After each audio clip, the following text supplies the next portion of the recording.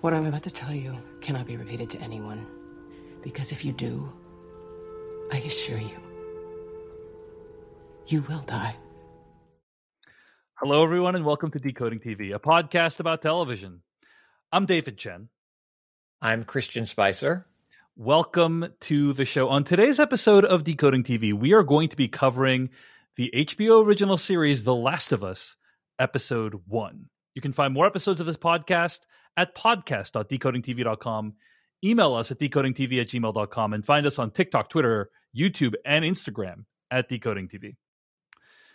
Now, I mentioned we're going to be covering The Last of Us Episode 1, and that is because we are recording this episode from the past. This episode of the podcast, we're actually recording it in December, and we were able to get access to the screeners early, and we're very fortunate to be able to have that access. But what that also means is that at this point, I don't know what the episode title is yet. Christian, did you see the episode title anywhere in your materials? Pilot. So we don't know the episode information, but also in addition to that, there may have been stuff that happens between now and when the episode is released on January 15th. Marketing materials, and maybe one of the cast members gets in a bar fight. Like, we have no idea stuff that happens in January. So if we don't refer to those events, it is because we are recording this episode in December for scheduling purposes. So that's one thing I just want to start with. If it sounds like, wait a second, why there was actually a nuclear war in real life? Why did these guys talk about it? It's because we're recording it in December. Okay. The second thing I want to mention is that this podcast, Decoding TV, generally covers shows from the perspective of a show watcher. What that means is that we will not spoil anything from future week's episodes of the show. That means anything, in this case, from the video game of The Last of Us Part 1, as well as from the Next Time On preview. I will acknowledge that both Christian Spicer and I have played The Last of Us video game, and Christian Spicer is the host of the official Last of Us podcast. But we are going to work really hard to avoid spoilers for the show. So if you are just watching the show and want to get into this world through this podcast and through the show itself, then you are in safe hands. The other thing I want to mention, though, is that having watched the first episode in advance of our conversation today, Christian, The Last of Us, as we discussed in our preview episode on Decoding TV, is one of the best reviewed, best-selling video games of all time. It has a rich cinematic story. And I was really curious, like, what an HBO original series would add to this story. And having watched the first episode, they make many changes from the video game. And I think they're really interesting changes to discuss. So we will be discussing those changes, some of those changes on this episode of the podcast, but we will also be releasing bonus episodes that will have full spoilers that you can listen to. And the first one will be available for free, but in general, you can access all bonus episodes at decodingtv.com with a paid subscription. So decodingtv.com is a paid subscription that gives you ad-free episodes, early access episodes, and bonus episodes. It's also how we fund this podcast. So consider becoming a member at decodingtv.com. You'll get some cool bonuses. Again, that's at decodingtv.com. Huge thanks to all of our members there for making this podcast possible. Okay. All that preamble aside, Christian Spicer, wow. I have been anticipating this show for many months. Finally had a chance to watch it this week. You had a chance to watch it as well. And so let's start with our overall thoughts on episode 1 of The Last of Us on HBO. What did you think of the episode? Yeah, I mean, to say that this has been one of my most anticipated, media events would still probably be understating it. I have a Last of Us cup next to me. You mentioned doing, the official show for the game. There's an Ellie statue somewhere behind me. And the pedigree of talent associated with this show. It's not like it was announced and it was, starring your neighbor, written by that person. It's too bad. Those are my favorite ones. Starring that person. I mean, they haven't released anything bad yet, So the hype or the anticipation was there for me in a big way. And as we talked about on the discussion announcement of this show episode, this being an HBO show also carried, in my eyes, further weight behind it. And I was not disappointed. I mean, this felt like an HBO show. It didn't feel like an also ran, like, yeah, it's HBO, but it's a video game. It felt like it got the full weight of network resources in terms of making a beautiful, cinematic, small screen, because it's on a TV, even though most of us have big screens in our homes now, event. It felt like an event prestige television. And that's what made me the happiest initially. And I can get into some nits and some stuff that I thought was interesting in terms of the pilot. But before I go there, I'm curious kind of what your, first impressions, takeaways were from this pilot episode. I really liked it. I thought it was very good. And as I mentioned, I was fascinated by some of the decisions that they made in terms of changing it from the video game. And I actually was like impressed by a lot of the changes. I was like, oh, wow. Like, so there's a couple of changes we'll talk about either here or in the bonus episode where I'm like, like, I wonder why they changed. That doesn't seem necessary to change. And then like by the end of the episode, I'm like, oh, like that makes it so much better the way they did it. So I thought it was great. The one niggling question in the back of my head was like, I wonder what a complete casual person who's never played The Last of Us, like what their experience of this show is. Unfortunately, that's generally what we try to give you on Decoding TV. I have already played the game and I loved it. The one question I have is like, how different is this than, The Walking Dead or any other post-apocalyptic show? And I don't know that it is that different because The Last of Us was probably largely inspired by a lot of other shows or movies like 28 Days Later or things of that nature, The Road and certainly other media that came before it. Yeah, exactly. So, but I thought it was really well done. I was getting emotional, at certain parts that are supposed to be emotional, and production design wise, like it's really solid. Like it feels like they invested a lot of money into the show and it's all on screen. And the cast is overall pretty great. They made some interesting decisions casting wise, and I like all these characters. I find them all relatable.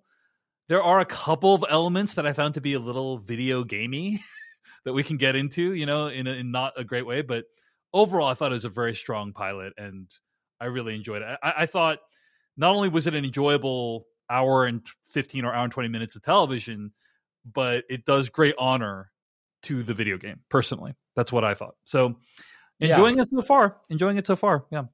And you mentioned the oh man, my mind just went blank. That's so funny. What some of the changes, and I do think many of them were smart in terms of adapting this for TV. And I look forward to that conversation. But your question too about like how is this different to the casual viewer, perhaps from other zombie or the world is now destroyed style media. And I had that note later, kind of in a discussion as the show unfolded. But I think it's an interesting topic here as well, because I think what elevated The Last of Us video game above other zombie, the world has ended video games, which had certainly existed pre The Last of Us as well, was its production value. The way that they did mocap for the characters, and they had the actors acting in the same room together, and they brought this cinematic approach to a video game that they had done before in Uncharted, but no one had done a story like this before in games, and that really elevated it. And so now my question is how do you bring that to a show when other shows this isn't the first high production value apocalyptic show. And so how do you stay relevant in a world where what you've done has been done in many ways? And I think the way they approached it was fascinating. Yeah, I mean, I think there's also in the video game there are several other things that made it stood apart. And I guess this is a variation on what you're saying, right?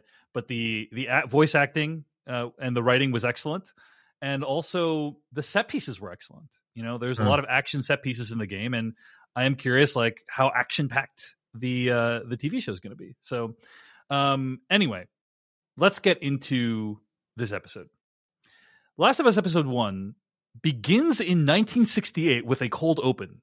there is a talk show interview where these doctors are talking about the possibility of a pandemic. Who'd have thought that was ever something that we might ever experience? But one of the doctors talks about his concern not for a viral pandemic like the flu, but instead he's concerned with fungus. Talks about what fungus can do. It can take over bodies, control and alter minds. Like the fungus that can take over and control an ant and slowly kill the ant from within. And he says, by the way, maybe if the planet got a couple degrees hotter, this could allow the fungus to take over everyone. And by the way, there's no cure. It's not something you can treat like with a bacterial infection or a virus. You are just SOL, completely out of luck. And then smash cut to opening credits, basically. This was interesting to me because I'm just going to be honest, like, in terms of a exposition device to like tell the audience what's going on, pretty efficient. Yes. But also weird and kind of played out as a concept, in my opinion. Like there's been many, post-apocalyptic movies that open with a news broadcast of some kind or a talk show of some kind. I'm just going to throw out one example. I Am Legend, Will Smith, like that opened with like a news broadcast where they're talking about the stuff that actually ends up going wrong during the course of the movie. And it's like, this is just weird because this is a show invention. I don't think this was in the video game, and it's like takes place in 1968. So it's like, I don't think we're ever going to see these. Maybe we'll see these characters again. I don't know, but I just thought it was a weird way to open, given that it is kind of so different in terms of tone and visual aesthetic than like anything else we see in this episode, and I assume for much of the rest of the show. Christian, what do you think of this opening? Yeah, I thought it was really effective, actually, and I think it serves as a bridge for Chernobyl fans. It felt very Craig Mazin in terms of that aesthetic of what was featured in Chernobyl, which took place, a long time ago. And so it kind of, I think, bridges that gap and lets viewers come into a world and like, oh, this is another show like that. And you're saying you're saying The Last of Us takes place in the Chernobyl universe, basically. I mean, which by the way is our universe. I just want to point that out as well. But anyway, go ahead. Well, yeah, that's a scary universe that we are always in. Yeah. And I also think it was very effective in doing some heavy lifting for setting up the show that wasn't required for the video game. When the first video game came out, we had not gone through COVID. And so it didn't exist in this world that we see ourselves in now. And so I think, some of the themes in this pilot episode without that setup perhaps would feel a little emptier. And I thought it was a really effective way to kind of look at the audience and say, you're living through one of these, and that's the one that this scientist isn't worried about. And here's the one you should be worried about. And I think it did a really good job of putting this existential dread into our real world as we watch this now fictional world, because unlike Chernobyl, this is fiction, whereas Chernobyl is this recounting of true events. So I think it was effective in making that dread in this TV show feel real. Yeah. I don't disagree, and you're right. Like it does delineate between like the pandemic we went through and what horrors might be in the show, and it made me want to like look it up. I'm like, I need to do some research. Like, is this actually a possible thing in real life? But I do. Welcome to Dave's Rabbit Hole, the new podcast on decoding. Indeed, it left me with a lot of questions. Basically, I'm like, why did they choose to reveal the information this way? I'm like, are we going to see these characters later? Like, because they could have conveyed this information in other ways during the course of the rest of the episode. So I'm just curious, like why they did it this way. I don't know. And maybe we'll find out, or maybe we're going to get to the end and it's like, nope, it was just this one thing. But they just have it take place. Like, here's just one sample question. Why have it take place decades earlier? Like, why not have it be a recent thing? I'm just so curious, like all the decisions that went into it. So hopefully we'll find out later as the show goes on. But I agree it was efficient. I just thought it was a little weird. It raised a lot of questions for me that I want to have answered. So anyway. The last point on this, I think it does a good job of saying this isn't the video game. Just right out of the gate. It's not the video game. You never saw this before. Here we go. Yeah, indeed. Well, we smash cut to credits, and it does use the theme song from the game, and a lot of the music seems to be either inspired by or taken directly from the game.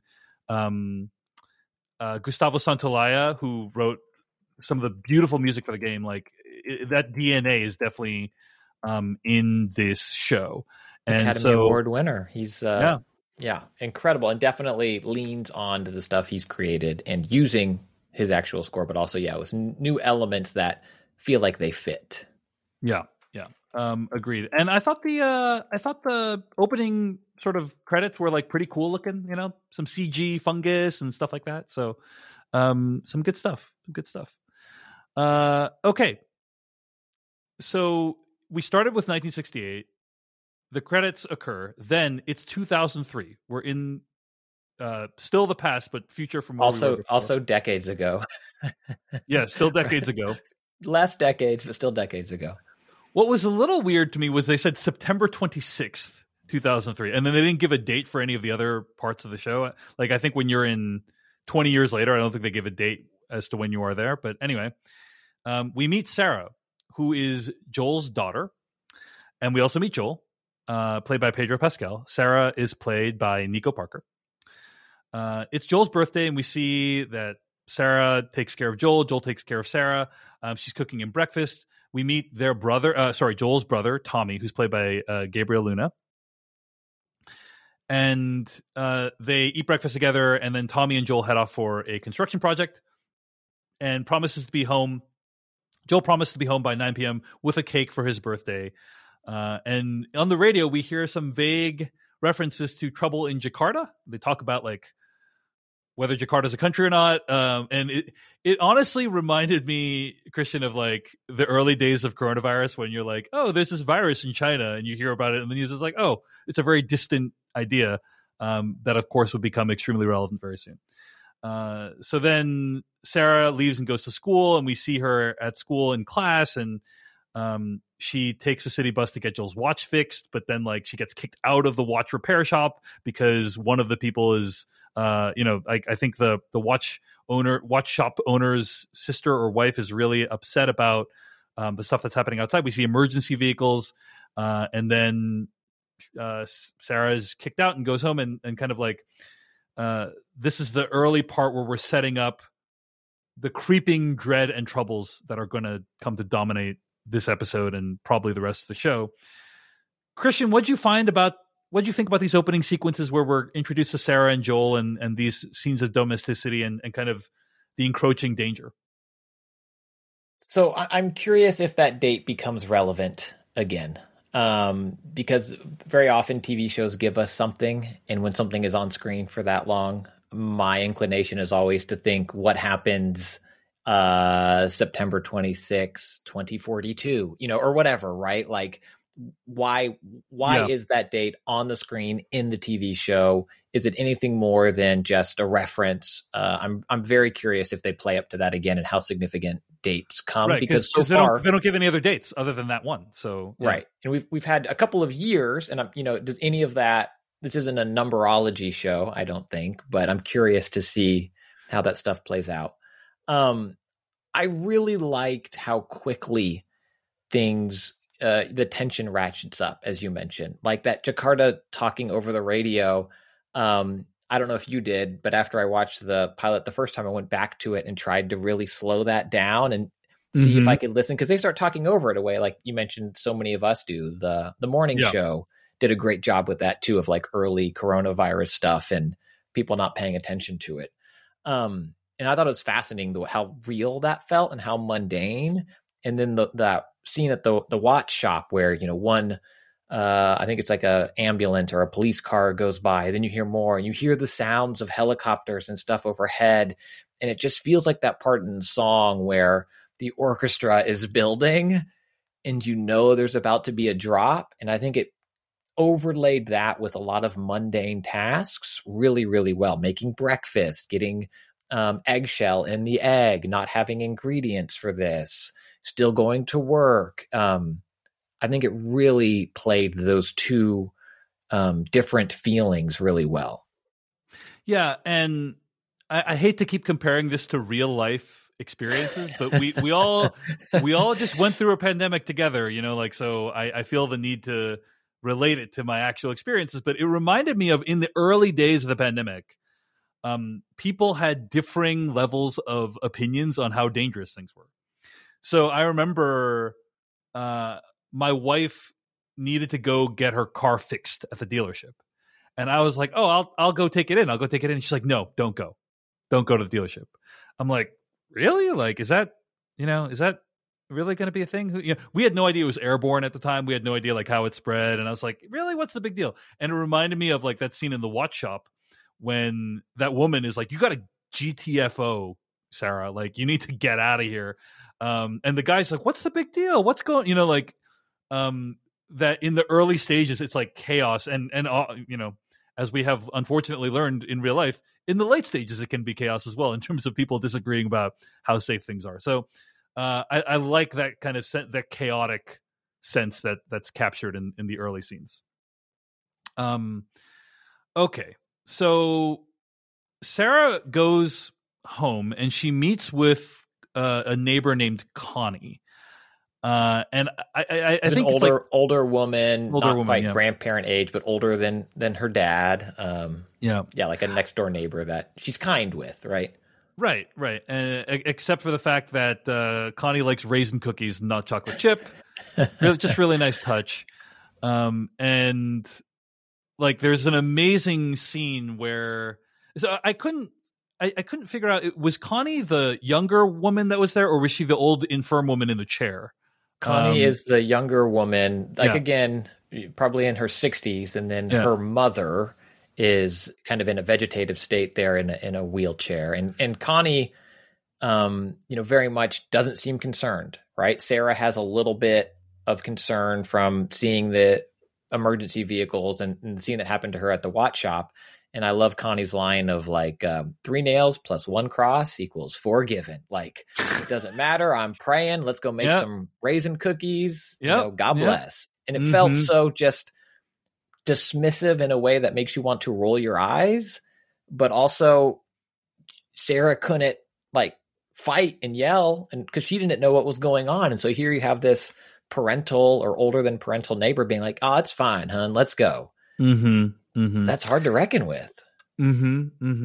And there's an amazing scene, in my opinion, where like you see Connie's mom in the background out of focus, and she starts like changing. She starts like transforming, like something's wrong with her. There's a really creepy scene where like the dog looks at her. This is all just like really, in my opinion, well executed horror genre material. Like, it's something's not quite right, and the way they're revealing it is very vague and very mysterious, but in my opinion, very effective. So I loved all that stuff. Like, it's really, you're scared, right? And we hadn't seen that older woman move in any way, shape, or form. There's the earlier scene where Connie's husband is feeding her a biscuit, and she can't open her mouth. And Connie even says, like, I don't know why I talked to her. She's deaf. She doesn't, and then you see her again blurred behind Sarah, kind of moving, and it's unsettling in all the right ways.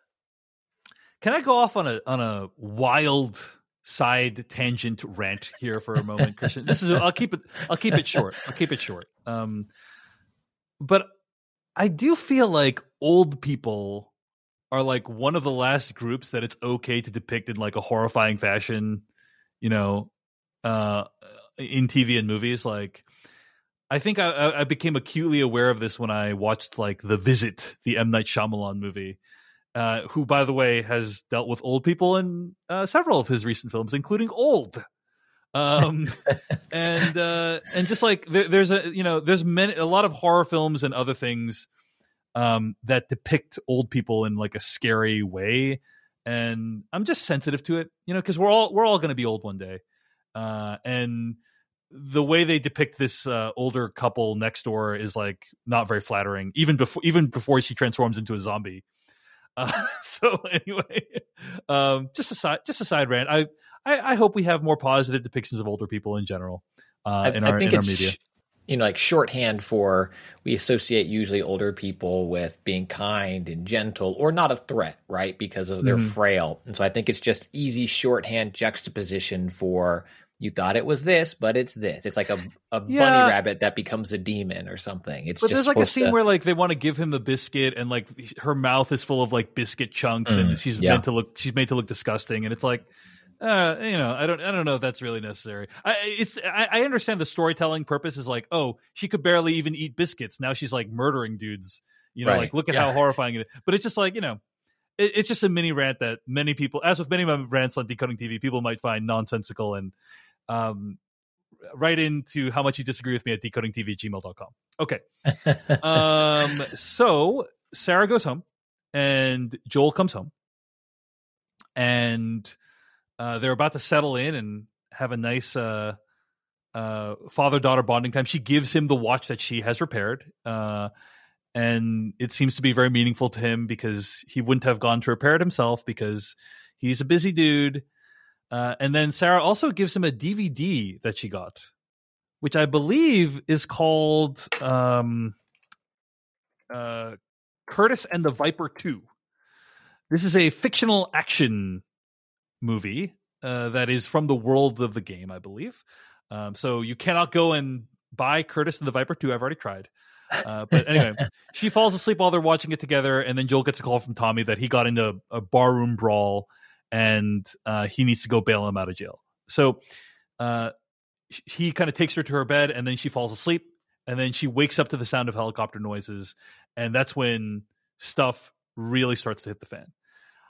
This whole section, when she's coming out of her house, she goes next door, she discovers the body, Joel comes home, and all this stuff. I thought it was all very like the helicopter noise, the sound design of the helicopters. I thought this was all really just well done.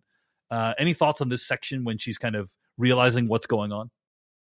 Yeah, I thought it was effective in giving her a reason to go over and a reason to come outside, right? There's always the thing in the horror movie of like, run! There's that Geico commercial that those actors have probably bought 10 homes on that gets shown every Halloween of them making stupid decisions in a horror movie. Like, let's get in the running car. No, go hide behind the chainsaws. Yay! Every year, those actors they're feasting on those royalties. And I think they do a good job here in The Last of Us of giving Sarah a reason to come outside and to investigate with the neighbor's dog. And, she's a good person. She has a relationship with this family. She's going to bring the dog home, see what's going on. And then everything kind of builds on top of that to create a really unnerving situation, but one that I could find myself in. And so often in horror movies, I think you talked about it on White Lotus, where it's like, I would have left the hotel by now. Not horror, but like, I would not do what that character does. But here I could see myself very easily doing what Sarah did, like maybe bringing a baseball bat with me, like that would help. 100%. And the reveal of Connie's mom, like with the kind of fungus growing out of her mouth, is like really scary, and they linger on it in an appropriate way. And then Joel comes, to the rescue, driving his pickup truck, and just knocks that person the F out. It is really effective. One of the most effective things about this whole sequence too is like how much stuff is not in focus. How much stuff is in the background, barely out of focus. You see them driving away, and one of the neighbors is like, Joel, what are you doing? And then, tries to help Connie's mom. And then, like, get inside. Yeah. And then like she gets overtaken, but you like don't even like that story is not even one you're going to be exposed to on the show, as far as we know. I will say that I think a lot of these shots are like lifted directly from the video game, if I recall correctly. So it's not like the show conceived of them, but they executed them quite well, I thought. So any thoughts on kind of this? Any other thoughts on the opening parts of this this realization that something is horribly wrong with society? I mean, I think they did a great job setting themselves apart from the game. One, in the spending the time with Sarah at the watch shop and the neighbor, and then the game, we have the moment of just the neighbor at the door. And this feels much more believable in a way that I think really works for, again, passive media. And having Joel and Tommy come in at just the right time. It feels, a little coincidence can get you into a scene, but it's not supposed to ever get you out of a scene. But it feels believable in terms of them returning at the time in which they did, and them also being armed with additional information that Sarah does not have because they were just in county lockup. And Tommy talks about he already had an experience with a hyper-aggressive person at a bar, and then imagine what the prison was like. And as this thing is spreading, so I really like how it doesn't feel like I don't know what's happening, but trust me when I say this. It's like, no, Sarah, they have a little bit more information than you. Listen to them and get the heck out of here. Mm-hmm. Indeed. All right. Well, it was really wild to see Joel come in on that truck of his, and it does turn out to be really reliable. But I suspect that he might have had a better time using one of the vehicles from our sponsor, Nissan. This episode of Decoding TV is brought to you by Nissan. As a pioneer in the electric vehicle space, Nissan is always looking for ways to deliver new, meaningful technologies to EV owners.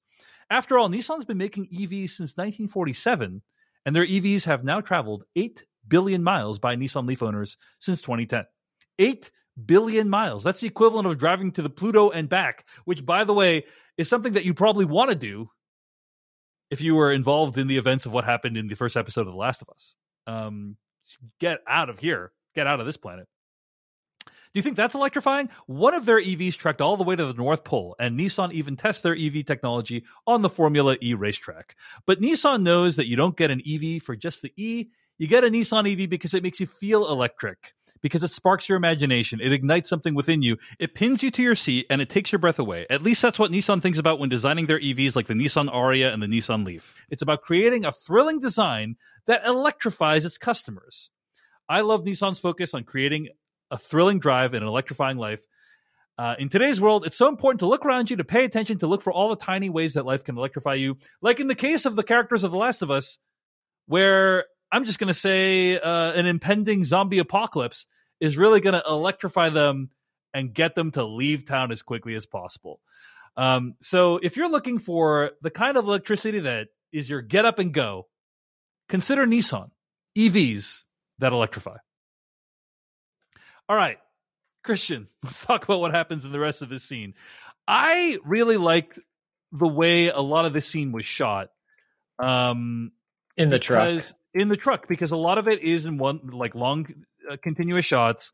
And it is this sequence, but also the whole show and the game itself and so on, like they're all very reminiscent of Children of Men, in my opinion, right? In another movie, by the way, in which they're traveling across the country to bring someone who is valuable in some way, where there are long continuous shots inside of vehicles. So, but I thought they were very well done here, and you really get a sense of like how scary and frightening and unpredictable it is, and like anything could happen. So yeah, I thought all the truck stuff going into town and stuff was great. There's also a very brief scene where there's a family on the side of the road that they like consider whether or not to pick up, and Joel's like, no, someone else is going to get them. And you kind of get some insight into how protective Joel is of his family in that moment. But yeah, any other thoughts on this whole like action sequence? Like there's a lot of stuff going on, the plane crashing, going into town, people running after them, and then obviously the inevitable conclusion that we'll discuss. But any other thoughts on this whole sequence? What I like about this sequence a lot is how it shows how fast this thing seems to perhaps be spreading around the world. I believe it was 3 or 4 planes that you see in distress, maybe 2, certainly more than 1, that are, I'm led to believe, have been overrun by, grandmas, whatever this thing is, right? These enraged, zombified people. Mm-hmm. And these are big planes, these are big commercial planes just coming down over Austin instead of going at the airport, and they're in distress and all wobbly. And I think that shows with the G'Kar story earlier, and then the watchmaker's partner or sister talking about things happening with her family across the world. I think it does a really good job of environmental storytelling, so to speak, of showing how big this problem is in a way of showing, not telling. We don't have, we don't cut back to the scientists. It's like, yes, I told you it would, it's like you see the world collapsing. And I think that's super effective. And I also love the in the car moment. It reminded me of, scenes in the Batman and that car chase of how what it must feel like to be in a car in that situation versus watching it from afar. And I think they did a really good job of making us feel like we're in that situation where something horrible happens and it zooms past you. Oh my God. Yeah, and I think that's like really you're barely seeing what's actually happening because you just turned around at the right moment, or you might have just missed it. The plane stuff was wild, man. Like, because there's like a shot where like 3 huge jetliners like fly past the truck and like really low to the ground, and it's like, whoa, I've never seen anything like that before. You're not used to seeing that stuff. And so it looks great too. Yeah, I imagine they were not dropping planes out of the sky IRL. So there's this amazing really scene when like the plane crashes and it explodes, right? And I agree with you, they didn't drop a plane IRL, but the lighting looks really good. It looks like they actually blew something up. And it looks spectacular. The whole sequence looks spectacular in my opinion. So really unfolding chaos that's like just really terrifying. And then there's a chase sequence where, Joel, Sarah is like injured because I think a part of the plane hits the vehicle, right?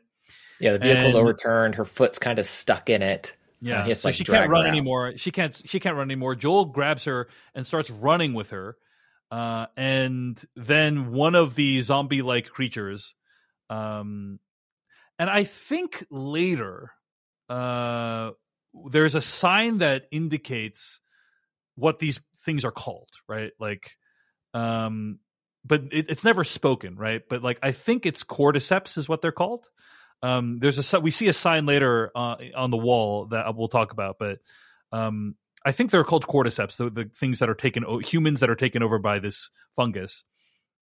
And we see one of them pursue Joel, and we see this thing can freaking move, man. Like it's not just running, it's like pouncing, it's using all fours, like whatever this fungus is doing, it's controlling humans in such a way that they have almost superhuman-like abilities. They're from the Snyderverse of zombie movies. The Snyder Dawn of the Dead, right? And I thought the chase sequence was awesome when, this thing, and one advantage they don't have is like, they're not very precise. This thing's like crashing through things. It's not like super precise in its movements, but it does have brute force at its disposal.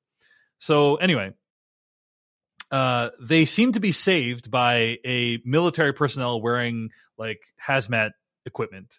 But then the military personnel appears to get orders to exterminate Joel and his daughter, Sarah.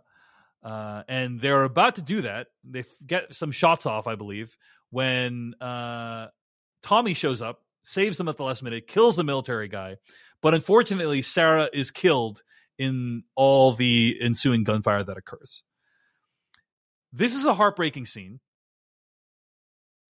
Having played the game, I knew it was coming. But I still kind of cried a little bit during the scene because the performance by Pedro Pascal is so raw here. I thought it was really effective.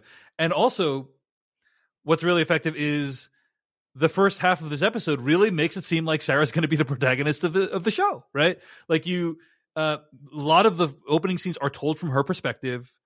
You go to school with her. She's getting dressed in the morning, getting ready in the morning, buying Joel her gift, etc. You think Sarah's going to be the protagonist, and then she's unceremoniously killed halfway through the episode. It's really effective storytelling. Obviously, it's from the game, but it's really well done here. Christian, what do you think of this very, very critical scene?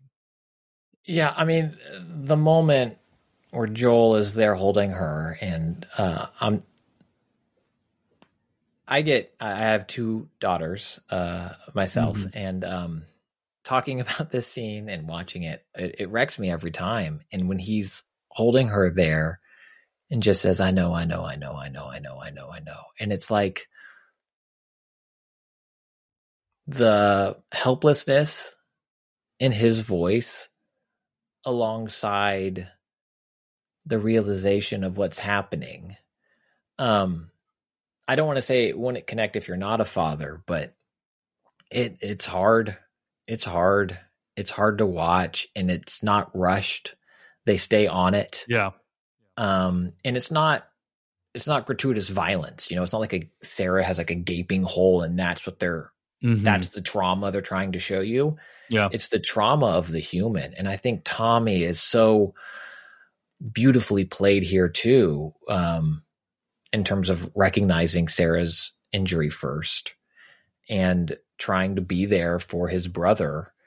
It is a beautiful scene in the midst of all this chaos that, you can't imagine how someone comes back from that without being destroyed as a human being. Like, that is a flashpoint in someone's life that will make them never the same, regardless of everything else that's just happened the prior, 30 minutes of their day. One of the moments that I thought was most poignant was like when Joel, I think at one point he asks Tommy for help or he's trying to motion to Tommy, and Tommy like looks at him and he's just like, Joel, like he knows it's over. Like he knows she's not going to survive this. And that is a heartbreaking moment too, of like just his realization of what's going on and how he kind of gets there, not necessarily before, but like in a different way than Joel. It's a brutal scene. And it's really well done. Really well done. So, and for me, I could have seen credits there. Like you wanted the episode to end right there. I mean, it hit heavy, right? I was like, time to go to the bathroom. I think, and you said this before we started recording too, about how like this felt like two episodes sewn together, and I do agree with you to some degree, but I think that they needed to do it this way to tell you what the show is going to be.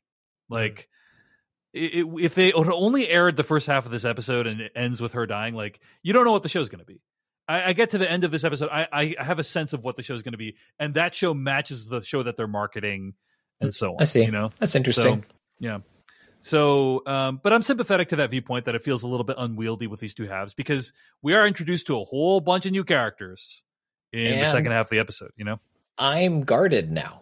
I'm Game of Thrones guarded. Fool me once, all that stuff. Like, every character I meet, like, I binged Game of Thrones, and I feel like I came into that show late, so no broad spoilers for it, but I feel like I started to see the themes of like, I've watched too much too fast. And now with how this sets up characters, it's like, well, I'm not going to care about that character because they already did me dirty in the first 30 minutes. That's interesting. I have the total opposite. I agree with you that killing off Sarah means like no one is safe, but I am very energized by that because sometimes you have the opposite problem. I'm just going to throw this out there, Christian. Did you watch The Rings of Power, Lord of the Rings of Power? Some, not all. Well, there might be something that happens in that show that at first blush seems like a mass casualty event in which no one dies. And then you're like, well, what is the point of any of this? Or very few people die. Let me put it that way. Like, so I like that the show like establishes stakes right up front. Like, hey, don't, like, any of these characters could die. Like, this show is willing to go anywhere. And I like that. So, again, of course, this is all stuff that happens in the video game as well. But it's worth noting because the show is a different thing, and maybe and the show can and will and already has made different creative decisions than the game. So, anyway, we flash forward to 20 years later. 20 years later, they are in Boston now. It's 2023. And we see a child stumbling through the forest in the outskirts of Boston. People in the early days of the pandemic, when they saw deer in the road and other creatures inhabiting, cities, were like, nature is healing. Well, this is kind of, nature has healed. I wanted to make a joke when I saw Boston. I was like, hey, that's what Boston looks like today.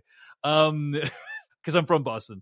But yeah, it seems like the outbreak or whatever has really done a number on major cities such as Boston. So this child goes over to this place that is labeled quarantine zone, and they bring this child inside and they tie them to a wheelchair. Now, you thought it was a boy, right? I couldn't actually tell whether it was a boy or a girl. I don't remember if they speak or not. I did assume, based on how they looked to me, that it was a young male child. But yeah, I don't think they ever confirm, one way or the other. Yeah. So they are strapped down to a wheelchair, and it's like, hey, we're just keeping you safe. And I believe the organization that is running this whole place is called Fedra, right? It's a fictional organization which stands for the Federal Disaster Response Agency. So that's what Fedra is. And we see some signs on the wall that are very helpful. They say signs of cordyceps infection are coughing, slurred speech, muscle spasms, and mood change. Like, so if you get infected and you show those signs, you might have the cordyceps infection. And also, you will become fully infected at different rates depending on where the infection came from. So if it was on the neck, face, or head, it's 5 to 15 minutes. Torso, arms, shoulder, or hand, 2 to 8 hours. And leg or foot, 12 to 24 hours. So you basically, the lower down in your body you get bitten or whatever happens, the slower it is. And you want to get bitten on the ankle, because then you have like 24 hours to say goodbye to your loved ones, basically. There's a great scene where this woman talks to the child, and the guards put a little machine to their neck, and the machine has a red light, kind of indicating that this person has been infected. And she tells the child that they'll be okay, and they give them a shot, but what they're actually doing, I think, is either sedating them or euthanizing them at that point. It's a really effective scene, I thought. What did you think, Christian? Yeah, I think it does a good job of showing, quickly showing how far the world has fallen in arguably a short amount of time. 20 years, not that long to have the world look vastly different than it did, where you would assume that large sections of the city are uninhabited for it to be as nature healed as it is. And I also think it shows both the humanity, but also the brutality of the world. Where here, this woman Fedra agent isn't cold and callous, and it clearly is still affecting her. And you have to imagine that she's done this several times. There are tears in her eyes, or welling up in her eyes, I should say. But also, she's not going to not do it. They see a little scratch on the child's knee, and then the red light scan, and they know what has to be done. And this is now the world they live in. And also, you see the technology looks kind of Star Wars Episode 4, 5, 6. it's like banged up, lived in. They're not in a shiny chrome, Hunger Games style room. Yeah. And I think it's effective in a lot of those ways. That's such a fascinating interpretation of the Fedra agent's reaction. I didn't read that at all. Maybe I wasn't watching closely enough. I didn't see the tears. I thought it was kind of like a very efficient, not a coldness, not necessarily. I didn't sense compassion there. Let me put that way. I sense like, oh, this is, here's another thing we got to do. Like, that's kind of what I sensed. But I think the performance is open to interpretation. Maybe I read it wrong, or maybe I didn't watch closely enough in that scene. But I think the words she says too, like, we're going to get you fed, we're going to get you all the toys. Like, they have this child strapped down. They don't need to talk to it. It's not going to go anywhere. They could have just, one and done right. it. Yeah, sure. And I think she was trying to put it at ease, maybe so there wouldn't be a struggle. Yeah, but I didn't think it was cruel in any way. I didn't think she was cruel in any way. But I think you're right that like there is a kind of full spectrum of Fedra agents in this episode that we see. Yes. Between this woman, between the people like hanging the people for leaving the quarantine zone, and between the one that Joel is interacting with to trade. I think they're called cards, is what the currency is in the future. Nice spectrum of who Fedra agents can really be. So we are then go inside the Boston City limits, and they're burning bodies. And this woman sees this child as a body that needs to be burned. And she's like, I can't do it. So she asks, mystery dude, it's Joel. And he kind of just dispassionately throws his body into the fire. And it's like, That's how you know Joel DGAF anymore. You know, he's the death of Sarah has inexorably changed him into a guy who's okay burning children's bodies. He kind of gets in line, and it's clear that he's like looking for more work. He's willing to do dirty work. He's trying to kind of make as much money as he can. We see various things about what it's like to live in the QZ. Curfew hours from 6 p.m. to 6 a.m. People are being hanged, and Joel is dealing drugs to this Fedra guard off to the side in this alley.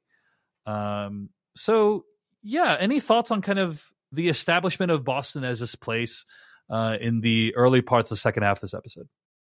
This is the only part that, not the only part, but the first time that kind of left me wanting a little bit, and I think it was for efficacy of storytelling they didn't. But I am curious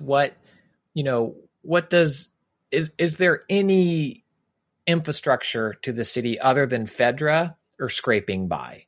Like, is there just, what's the John Q. Public or, Joe the plumber from whenever election cycle that was? Like, what's average Joe or average Sue doing? And I get the idea that the show is presenting there's criminals and people hustling to get by, people just suffering, and then Fedra. And maybe that is all there is, but it's like really, really oppressive, the world they paint that people live in 2023 Boston. It kind of shocked me at how oppressive it is. Like there's no hope in those city walls, it seems like. Yeah. Yeah. And I think what your criticism is like, it doesn't necessarily feel like a fully fleshed out place. It feels like perhaps like broad ideas of what a place might be. Yeah. Of like what a post-apocalyptic, living situation could be, but it doesn't feel new, right? It doesn't feel like it's not The Walking Dead where they just found the school and they live there now. It's like this is established, and I guess this is people's routine. But it does feel like it's more to represent the idea of what that would be versus what it might actually be. Mm-hmm. We learn of a group called the Fireflies, which, according to Fedra, is kind of a terrorist organization. Later on, through some fairly clunky exposition, we learn that what they are trying to do, the Fireflies, is they are in, quote, a war against a military dictatorship to restore freedom and democracy, end quote. But it's clear that Fireflies have been blowing things up and basically making things hard for Fedra agents. And the guard that Joel's speaking with says, hey, stay off the streets because you don't know. People have itchy trigger fingers. You don't want to get caught up in the shuffle. So at that point, we meet Tess. Tess is hanging out with someone named Robert, and we learn that Robert has sold a truck battery to Tess, did not deliver the battery, sold the battery to someone else, and then spent the money that Tess gave him. So he seems like a big asshole. And not only that, he's getting by in the QZ, Dave. He's just getting by. And he does not want to let Tess go because it's like, if you tell Joel that I did this to you, Joel's going to kick my ass. And Tess is like, I'm going to tell him nothing about this. Just please let me out of here. Before he can actually agree to do that, a car bomb explodes a Fedra vehicle, and then it's followed by like what appears to be a Firefly sniper attack against Fedra agents. Tess somehow makes it out of there, but actually she somehow survives, but is taken into a Fedra lockup. We later learn. I don't think we ever see her in Fedra lockup, if I recall correctly, but we see her get taken into custody and then come out later, like some time later, 12 hours later or whatever. We then meet a girl named Veronica who's chained to a radiator, and she's being tested to see if she still has her wits about her. Being told to do tasks like count 1 through 10. This person is played by Bella Ramsey. We later learned that her actual name is Ellie, so I'll call her Ellie from now on. But anyway, we'll talk a little bit more about her later. So what else happens this episode? Joel goes to a radio operator, and there's this cool scene where like there's this whole line of people that are like trying to communicate via radio, and he goes in and gives cigarettes to the radio operator, which is something that the Fedra agent or Fedra guard gave to him. And it becomes clear that he's very upset because he hasn't heard from Tommy in 3 weeks when he usually hears from Tommy overnight. So Tommy's still alive, at this period of time, and Joel's looking for him and he cares about him. Well, I don't know if Tommy's still alive. Oh, yeah. I think that's the gist. Is Tommy was alive 3 weeks ago. Yeah, that's what I meant to say. Is like he had survived the last 20 years. Is what I was trying to say. Yes. Oh, yes. Yes. And so Joel's trying to find him. But yes, Tommy may not, in fact, have survived through the events of the last few weeks, because apparently it's pretty dangerous out there, and we do learn that in real time during the course of this episode. So I just really loved this idea. You know, you're talking about how like some of the stuff doesn't feel super well established in the world, and this is a thing that like, oh, that does make sense, that people would communicate via radio. There'd be no more infrastructure anymore. One of the things I really liked was Joel gives the Fedra guard this bag of drugs, and he's like, I need that bag back. Yeah. And it's like, it's like, oh yeah, because you can't just go to the store and buy a Ziploc bag probably in this time of, in this time in the future. So I do like, there's a lot of these little touches of like, what would life in the post-apocalyptic future actually be like? Those are all pretty effective. So anyway, feel free to cut in if there's anything else you want to talk about here. But Joel goes home, and he. I guess my only note here, and we'll get to Ellie later, and maybe this is for I don't know if you know this guy's name's Jeff Kanata. Maybe the Veronica. Maybe Veronica would be effective for Jeff Kanata's or a total casual viewer of the show, but that was a moment that felt odd to me, as Bella has been so advertised as Ellie that I was like, why they called her Veronica? Okay. What was the point? Like, what was the point of it? But it's just to show, I think it's to show you that they took great lengths to disguise her identity, for reasons that are not yet clear to us, really. Like, we get some hint of like what their background is, but like, why would Marlene want to hide Veronica / Ellie? There's still parts of the story we don't yet know from the show. So anyway, so Joel goes home. We see that his watch is broken. It's probably broken some point in the last 20 years, but he still wears it. And then Tess comes home, and then they like wake up the next morning together, and they talk about all the stuff that went down over the course of the last day, which is very eventful. So Tess wants to go and beat Robert up and get the battery, and or get their money or whatever. And Joel wants to go find Tommy. Like, that's his mission. So they set off to try to find Robert to beat him up and hopefully get this battery that he took, and or that he still has, and use it to set out west. That plot line eventually intersects with the Fireflies and Marlene. So we meet the character of Marlene, who is played by Merle Dandridge, and we learn that she is the head of the Boston chapter of the Fireflies, or she is called like kind of the Che Guevara of Boston. And you kind of get a sense that they're like revolutionaries raging against the Fedra machine. I thought all the casting in the episode was really strong. Christian, like what did you think of Merle as Marlene, but also like all the other performances that we've been introduced to in the second half of this episode? Yeah, I agree. I think the casting is really strong, and it's also, perhaps we'll talk about this more later as in terms of more differences from the game, but it's a much more diverse cast than the game. Yeah. And I think, in kind of like my little critique earlier of the world not feeling as real, I think this casting feels more real. This feels like a lived-in world where there are people of different body types, colors, gender, and you see it's not just a bunch of white dudes everywhere. Everywhere you look, even between the Fedra guards, you see different sizes, shapes, color, people.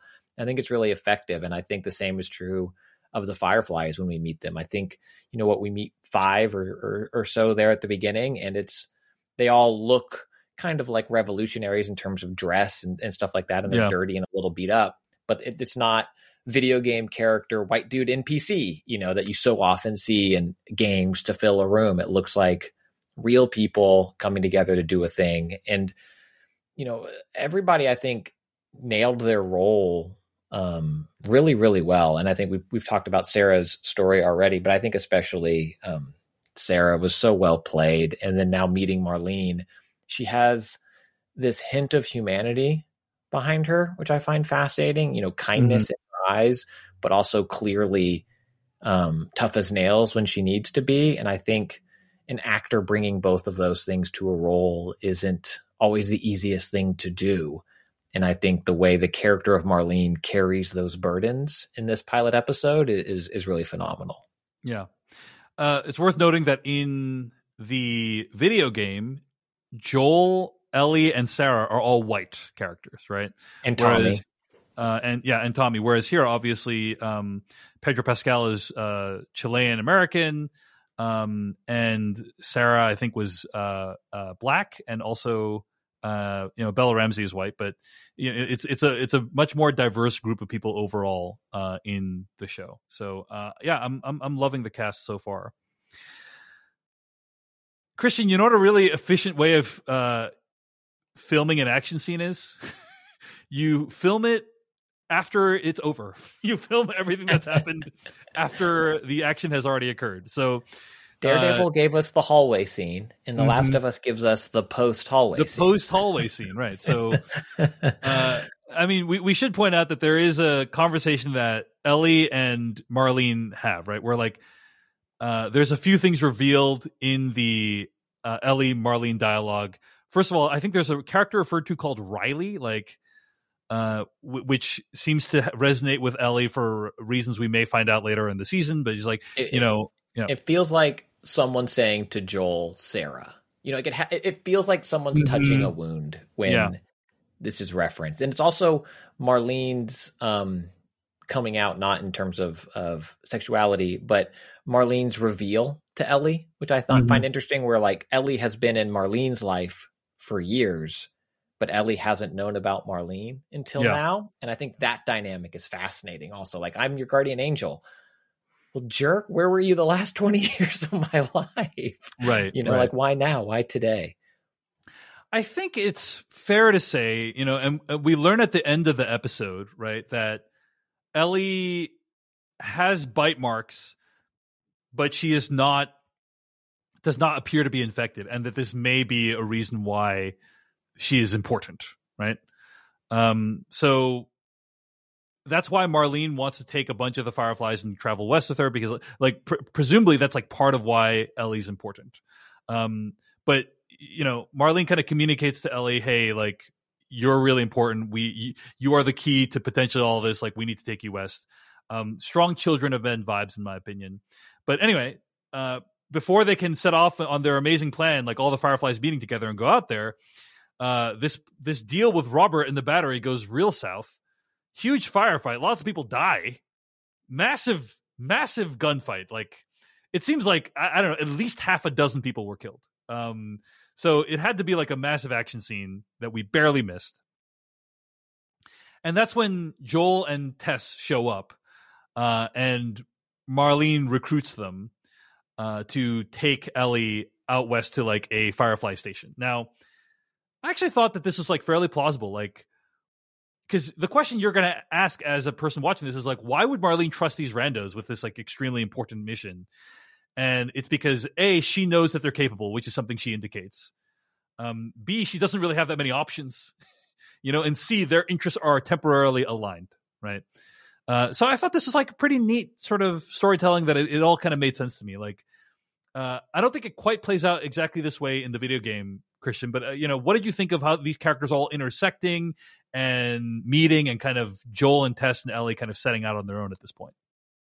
I really liked how this scene kind of balanced this idea of, being brought into the world as a viewer, but also you're being brought into a world that already exists.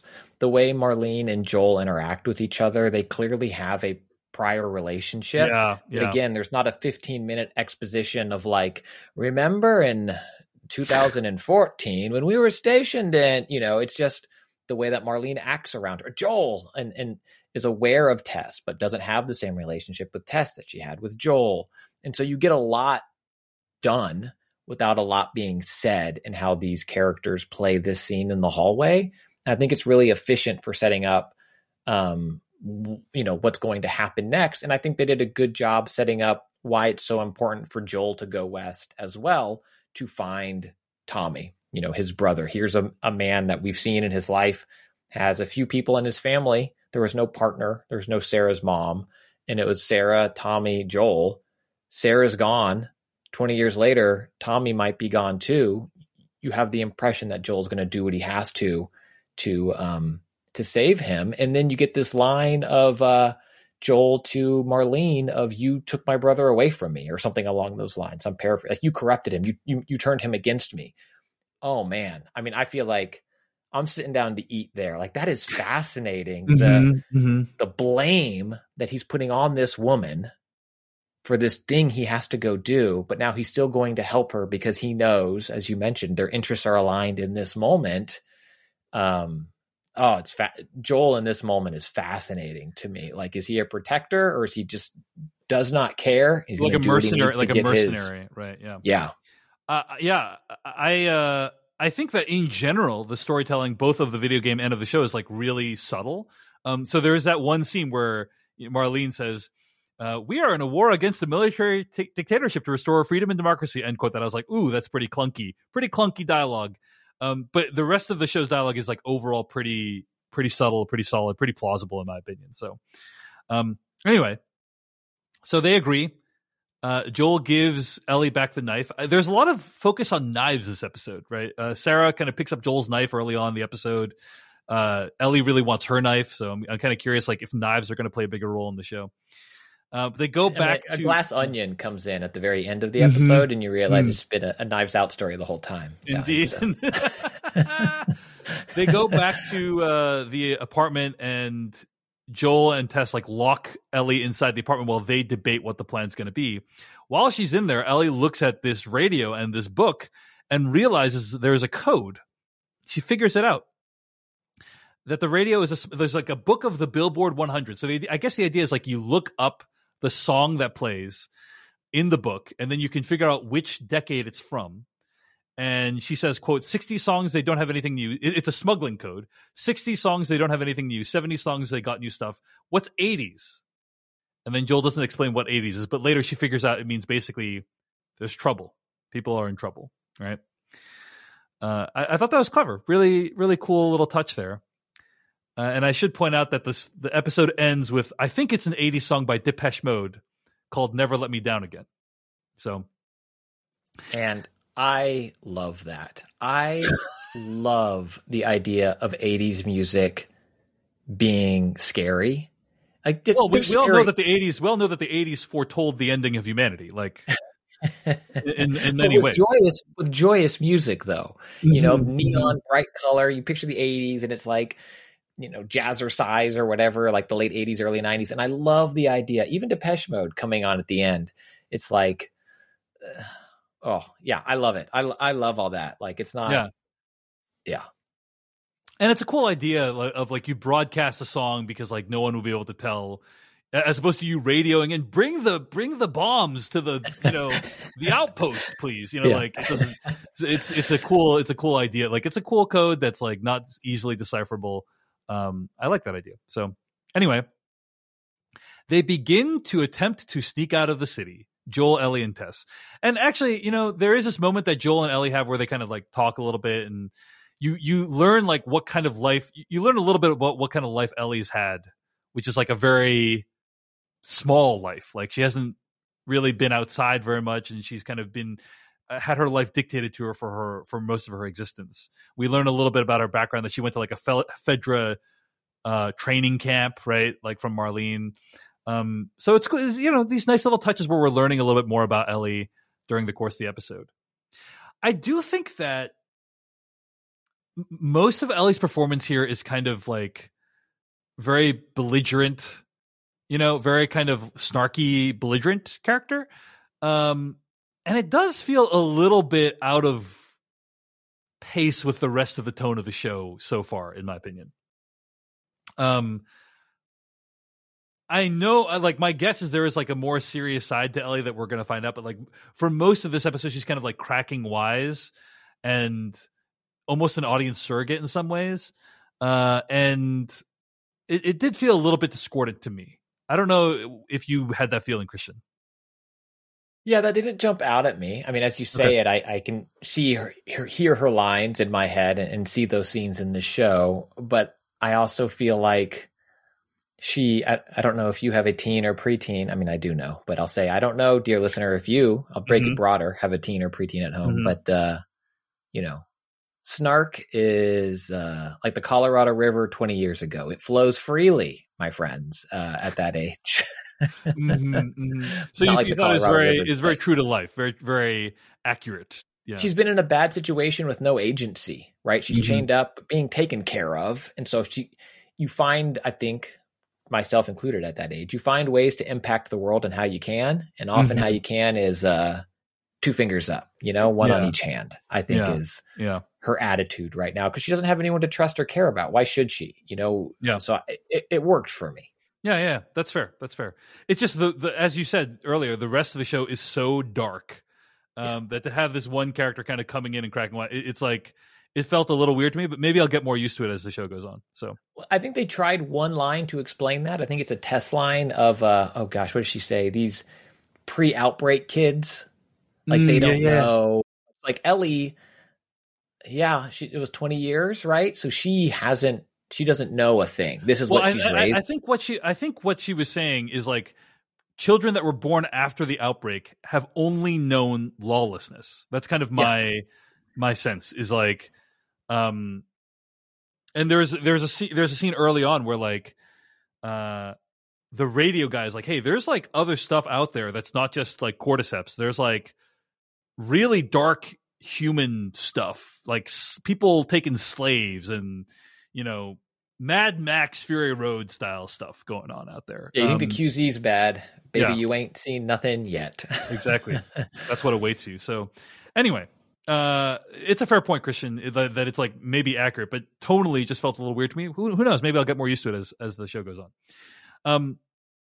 Okay, so they try to escape from the city.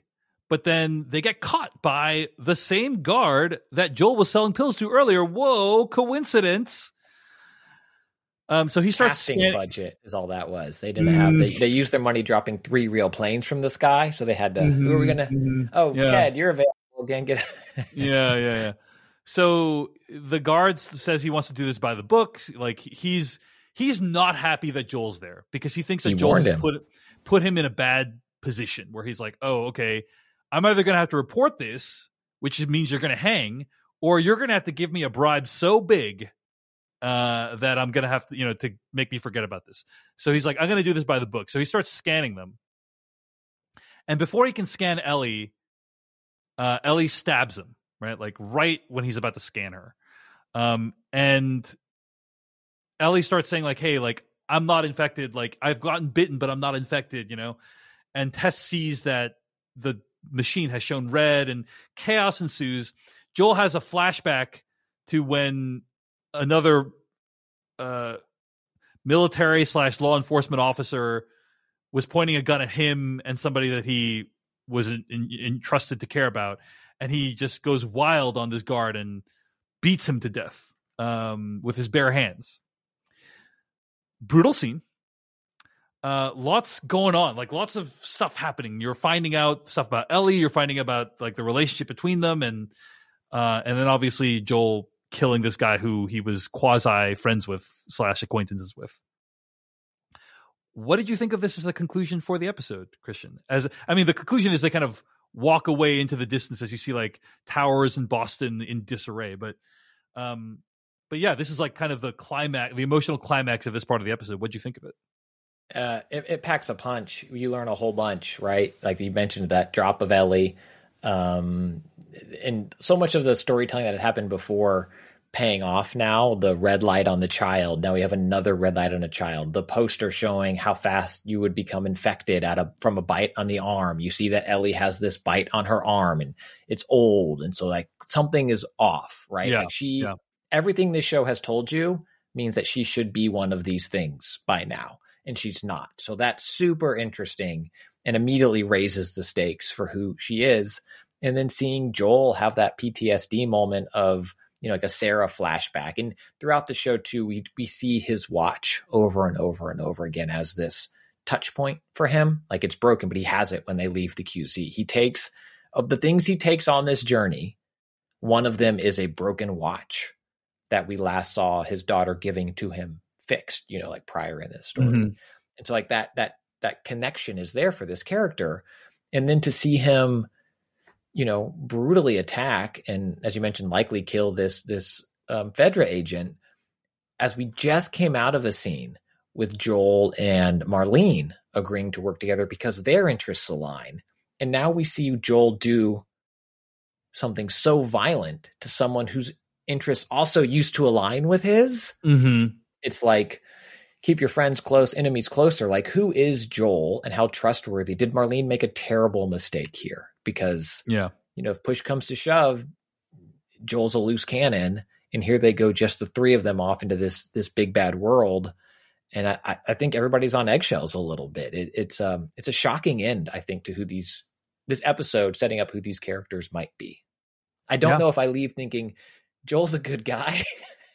Like I don't know. Yeah, I mean, it's like she kind of, Marlene alludes earlier to the fact that she's like, I know what you guys are capable of. And it's like, what is she talking about there? What is Joel capable of? Because we saw Joel beat Miss Connie's mom down with a wrench earlier in the episode. So it's like, what has Joel done in the last 20 years, to survive, basically, is an open question.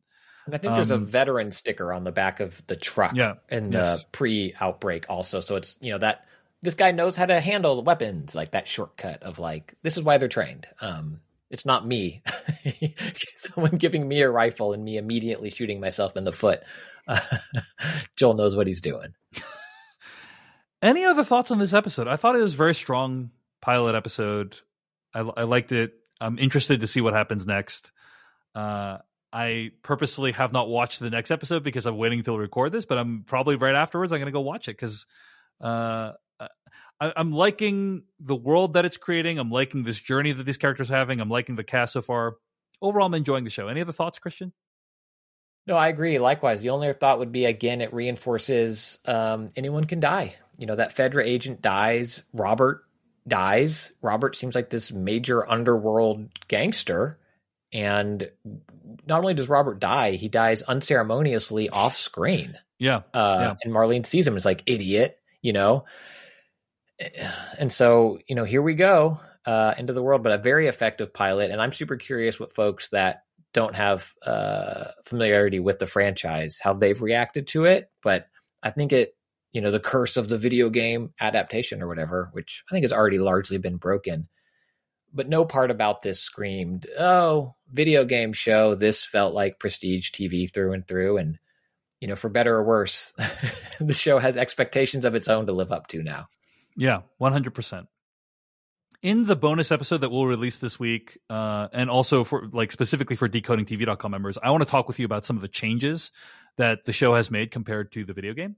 But I'm just going to mention one. And I don't believe this is I'm fairly confident this is not any spoiler at all, but one of the changes is in the video game. So this is just a preview of that talk. So in the video game, Joel is not dealing drugs to some Fedra guard, as far as I can recall. And so then the encounter where he beats the guard to death at the end of this episode happens pretty similarly to how it happens in the show. But in the show, in the video game, it's a completely random guard person. You've never met that person before. And I really like that as a change because it's oh, this is a guy that Joel knew. Joel beat to death a guy he knew, it wasn't just he beat to death a random faceless stranger. He beat to death someone he had actually what seems to be a many months, if not years long relationship with. And so it really does do a good job of an even better job than the game of landing what Joel is capable of doing at this stage. Yeah, so, I agree. So one of many changes that we'll discuss in the next episode, the bonus episode, but I just appreciated that narratively. So anyway, that's going to bring us to the end of this week's episode of Decoding TV. We hope you've enjoyed it, and we want to hear what you thought about the pilot of The Last of Us. Be sure to email us at decodingtv@gmail.com. You can also find us on YouTube, TikTok, Twitter, Instagram @decodingtv. Christian Spicer, where can people find more of your work on the internet this week? Easiest place is over at my website, christianspicer.com. There's a microblog there, as well as a link to my newsletter, which you can also find directly at tinyletter.com/Christian Spicer, where I mostly write long form about video games. Speaking of which, I host a video game podcast with Mr. Jeff Kanata each week called DLC, where we talk about the games we're playing, the big news in the space, and we do it in a friendly and positive way, in a way that is clean. So you can listen to it with your kids in the car or in the building as well. So check that out if you haven't yet. All right. And speaking of newsletters, I also have one at decodingeverything.com. Check that one out as well. It's free. All right. Until next week, we'll see you later for another episode of Decoding TV recapping The Last of Us. Goodbye.